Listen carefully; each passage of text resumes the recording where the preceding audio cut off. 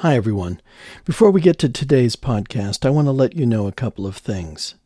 First, we're going to be taking a couple of weeks off for the holidays, and then we'll be back with new episodes starting in mid-January.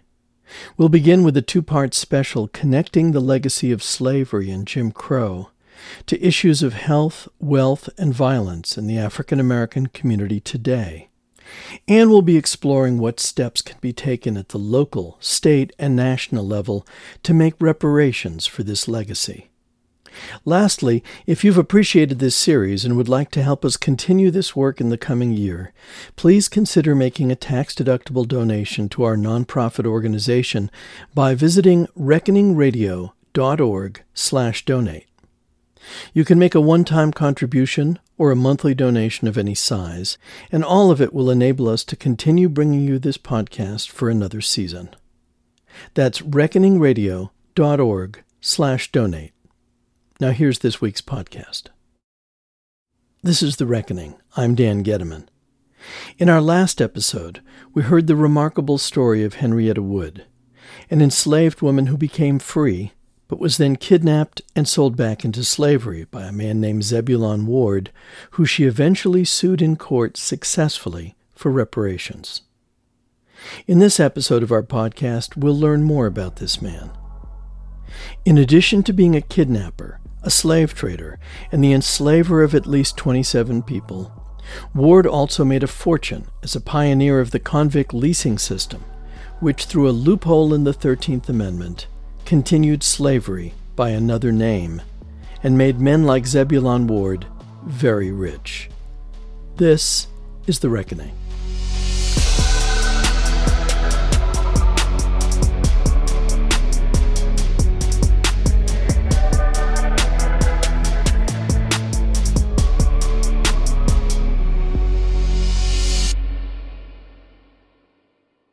One of the differences between slavery and the convict leasing system was that the keeper of prisons had little incentive to show any concern at all for the well-being of convicts.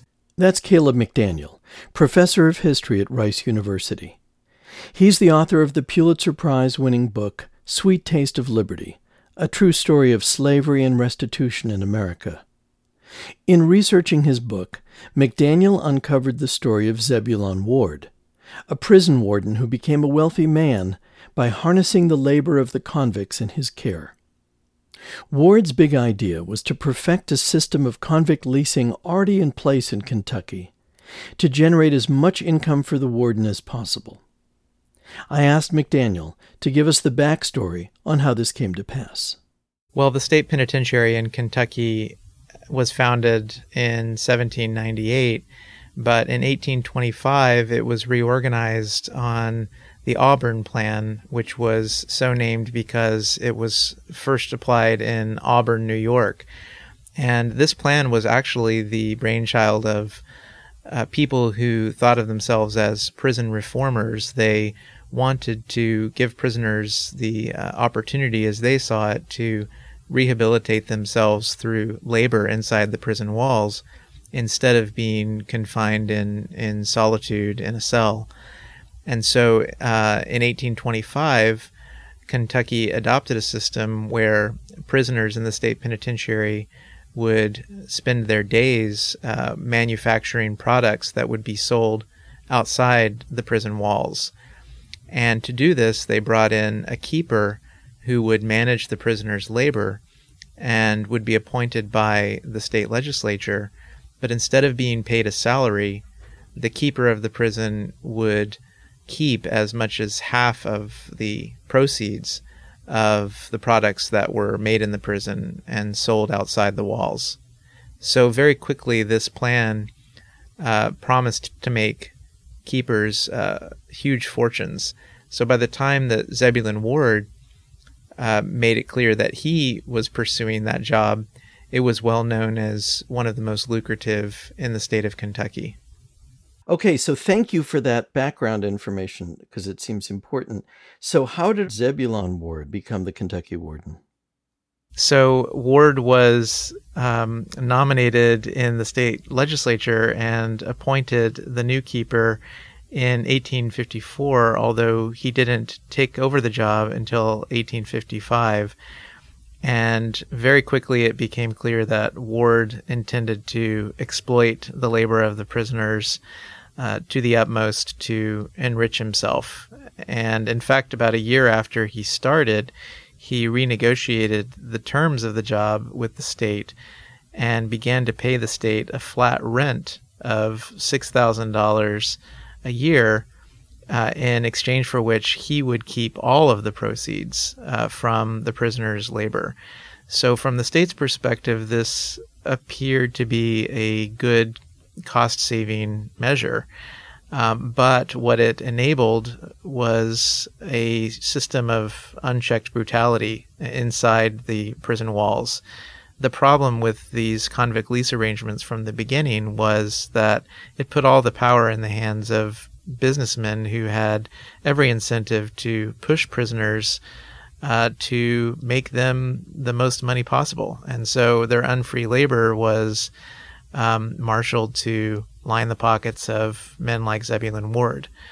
So from the very beginning, there were rumors that Ward was treating his prisoners with brutality, that he was requiring them to manufacture more than was really humanly possible in a particular day. One of his prisoners was actually an abolitionist named Calvin Fairbank, who found himself in the state penitentiary because he had assisted enslaved people in Kentucky in escaping to freedom, including a famous black abolitionist named Lewis Hayden.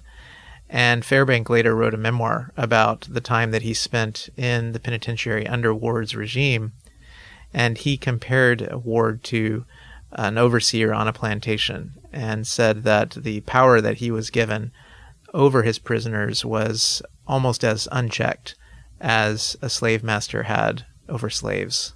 Zeb Ward became warden of the prison in 1854. He leased it at $6,000 a year and made $100,000 out of the lease in 4 years. To do this, he literally killed 250 out of 375 prisoners. Ward was one of the strongest men I ever knew. Physically handsome, socially magnetic, but utterly devoid of heart or conscience. He was a gambler, libertine, and murderer under cover of the law. When he took the keys of the prison, he said, "Men, I'm a man of few words and prompt action. I came here to make money, and I'll do it if I kill you all." He was as good as his promise. All the floggings I received under Ward were for failure to perform the tasks set for me to do, generally weaving hemp. 208 yards a day being what I was expected to perform, an utter impossibility. I was whipped, bowed over a chair or some other object, often 70 lashes 4 times a day. Every 10 blows, inflicting pain worse than death. Once, I received 107 blows at one time, particles of flesh being thrown upon the wall several feet away. The other prisoners fared the same as I did when they failed to accomplish the work laid out for them. I have seen new men fall at their work, weak from flogging, and when taken to the hospital, die before morning from pneumonia and the strap. Younger and stronger men than I cut their throats and poisoned and hung themselves to escape the burdens thrust upon them.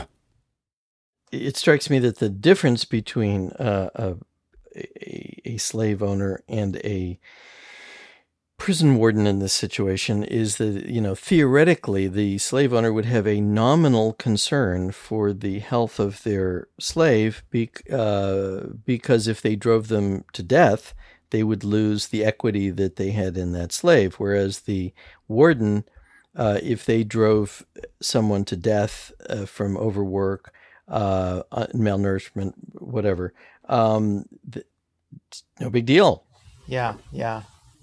One of the differences between slavery and the convict leasing system was that the keeper of prisons had little incentive to show any concern at all for the well-being of convicts. Someone who owned a slave at least had a nominal interest in maintaining that person alive in order to keep the capital that inhered in that person. But in the case of a convict leasing system like Ward's, deaths became depressingly common in these penitentiaries. In fact, annual deaths at the Kentucky State Penitentiary grew over the course of Ward's tenure there, peaking at 23 in 1858, which was almost a tenth of the whole population. And after Ward left the prison, investigators who came to look at his records found that the rate of mortality was higher than it had ever been in the history of the state penitentiary. That really foretold the future of convict leasing in the postbellum South as well.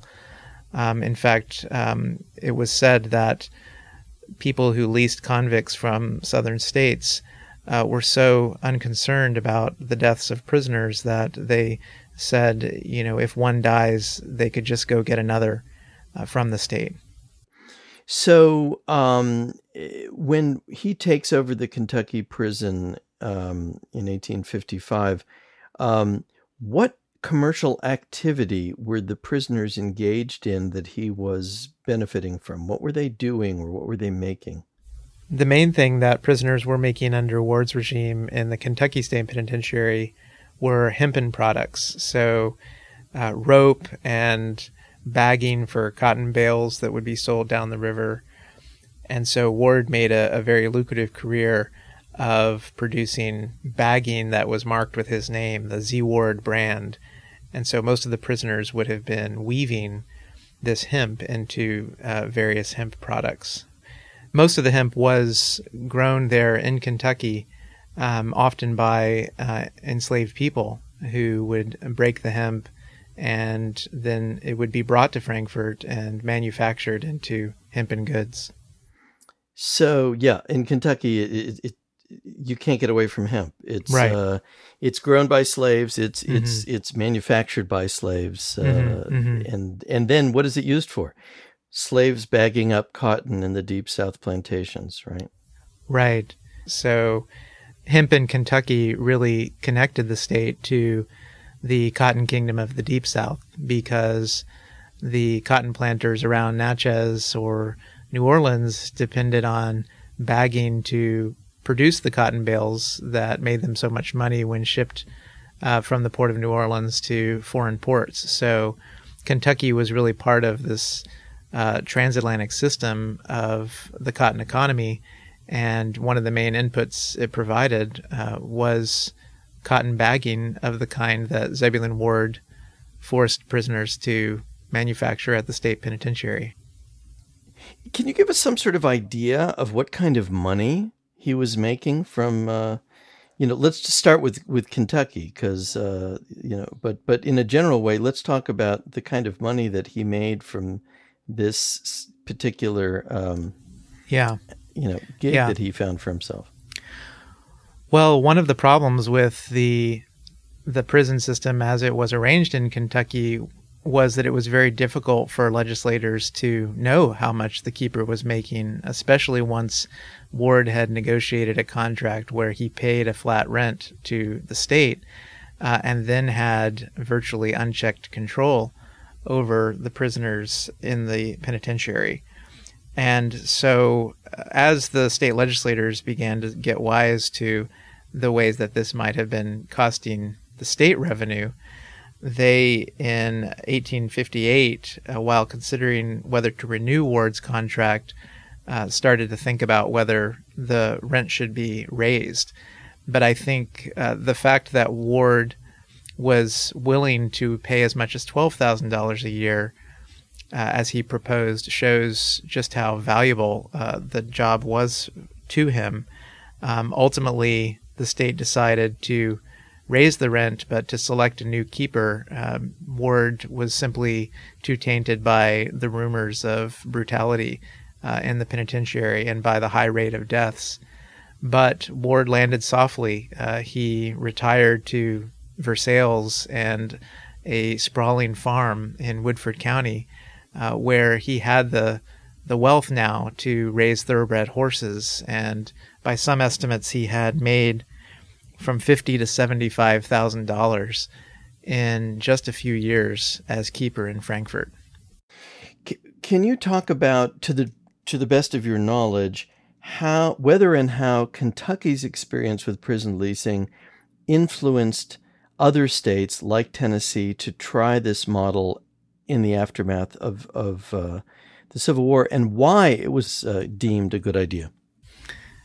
Kentucky was definitely one of the first examples of convict leasing being put to effective use by a southern state, and many other southern states looked to it as a model, although they didn't turn to a system quite like the one Kentucky had until after the Civil War. And those economic imperatives only became greater after the Civil War, when the destruction caused by the fighting left many southern states deeply in debt, and with prison grounds that had in many cases been used by military forces during the war. And so in Tennessee, for example, the prison system was $50,000 in debt at least after 4 years of fighting, and the U.S. military had confined prisoners of war in the grounds. So the state found itself in a situation where the prison was war-torn and in debt, and convict leasing was seen as a way to offload the costs of keeping the prison open onto an enterprising private contractor, like in this case, Zebulon Ward.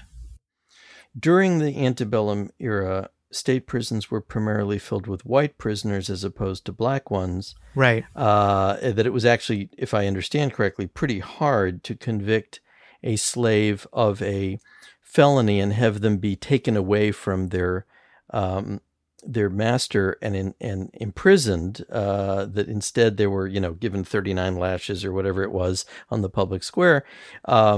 And that even if they were to be executed, the state would reimburse the owner for some sort of market value for the slave. So if you could talk a little bit about sort of why prisons in the antebellum era were primarily filled by white people, and then how that changed afterwards.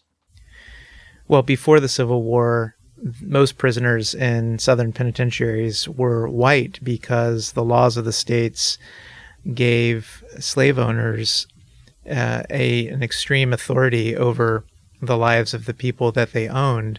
And so it was very difficult to convict enslaved people of crimes that would cause them to be taken away from their legal owners and put into the state penitentiary. But that shifted after emancipation, when in freedom, southern states realized that they could use the prison systems and the criminal code as dragnets to capture freed people and confine them in prisons and continue to exploit their labor. Zebulon Ward was right at the center of that transition. After the Civil War, he moved to Tennessee and took over the state penitentiary there, which very quickly began to fill with black prisoners who were sent to the state penitentiary by the same county level officials that were founding the Ku Klux Klan and waging a war against emancipation in post-war Tennessee. And subsequently, Ward moved to Arkansas, where he took over the state penitentiary there. And it, too, very quickly became a tool for racial domination by the white politicians who managed it. 2 years after Ward took over leasing the Arkansas prison, a Little Rock newspaper ran an expose into Ward's mistreatment of the prisoners. As a result, the state launched an investigation into the allegations. And while it found evidence of, quote, unusual and unwarranted whipping, Ward received little more than a slap on the wrist. As Arkansas officials continued to turn a blind eye to the carnage, one man decided he just couldn't stay silent. To the Honorable Board of Commissioners of the Arkansas State Penitentiary. Gentlemen, I herewith submit to you my report as surgeon in charge of the Arkansas State Penitentiary. Dr. A.H. Scott considered himself a Christian man, and in his mind, the brutality he witnessed on a regular basis at the prison was decidedly unchristian. He tried to persuade Zebulon Ward to change the way prisoners were treated, but when it was clear that no such changes would be made, he wrote out a list of complaints and sent them to the prison's Board of Commissioners. It's a very long letter, which we've edited down to his most salient points. First, the prisoners of the Arkansas State Penitentiary are improperly nourished. They are fed incessantly upon poor beef, which generates the largest percentage of disease known in the institution. Second, the prisoners are overworked, usually more than 12 hours a day, and are often forced to walk for 5 miles after work, thereby inducing overheat, hemorrhages, heart disease, and other sickness. Third, a very large percent of prisoners bear marks of extreme violence upon their persons, some of them for months after its infliction. Fourth, the sick are not furnished with proper diet, clean wards, or bedding. But the most outrageous practice is that of starving the sick to death. I have seen sick prisoners perish and die when I believed they would have survived if they had been furnished with nourishment. Fifth, the convicts are the stock and trade of the penitentiary's manager. His position is paramount to a slave master in the days before emancipation. It is human nature to be avaricious, but with such power over such resources, God help these poor wretches. We could find no record of any significant actions taken as a result of Dr. Scott's charges against Zebulon Ward. It seemed that no matter what Ward did or how many complaints were filed, no one was able to remove him from his job, and he remained as warden of the penitentiary until 1883. But even after that, he continued to lease convicts from the penitentiary to work on his cotton plantation and to take part in various building projects that he oversaw. So to wrap things up here, how wealthy did he become from all this prison leasing activity that he did in these 3 states? Ward had definitely learned from Kentucky and Tennessee just how much a man could make by pushing prisoners through a convict leasing system. And so in the 1870s, he learned that the Arkansas State Penitentiary was being leased out to the highest bidder. So he moved to Little Rock and took over the 3rd penitentiary that he had run, and it was the one that made him the wealthiest. By the time he died in the 1890s, he left behind an estate that was worth at least $600,000 to his family, and that would have made him a multimillionaire in today's terms. So it was a very lucrative business, but a brutal one that Zebulon Ward had gotten into.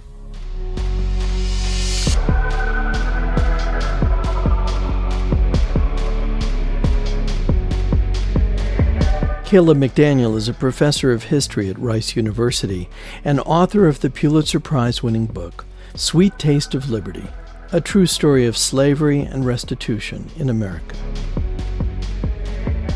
The Reckoning was written and produced by me, Dan Gettleman. Our production team includes editor Loretta Williams, producer Nancy Rosenbaum, and assistant producer Rhonda Rogers Van Dyke. We had legal assistance from the Dinsmore and SKO law firms. Our theme music was composed by Ja'Cory 1200 Arthur, and voice actor Alec Voles read the words of Calvin Fairbank and A.H. Scott.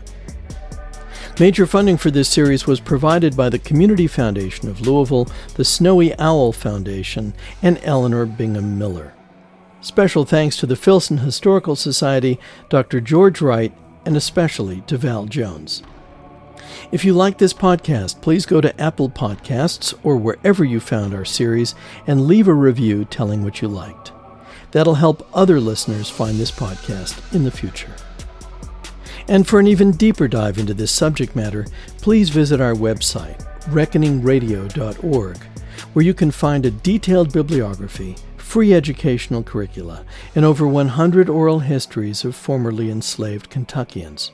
And while you're there, please click on the donate button if you'd like to make a tax-deductible donation to keep this podcast going. That's reckoningradio.org.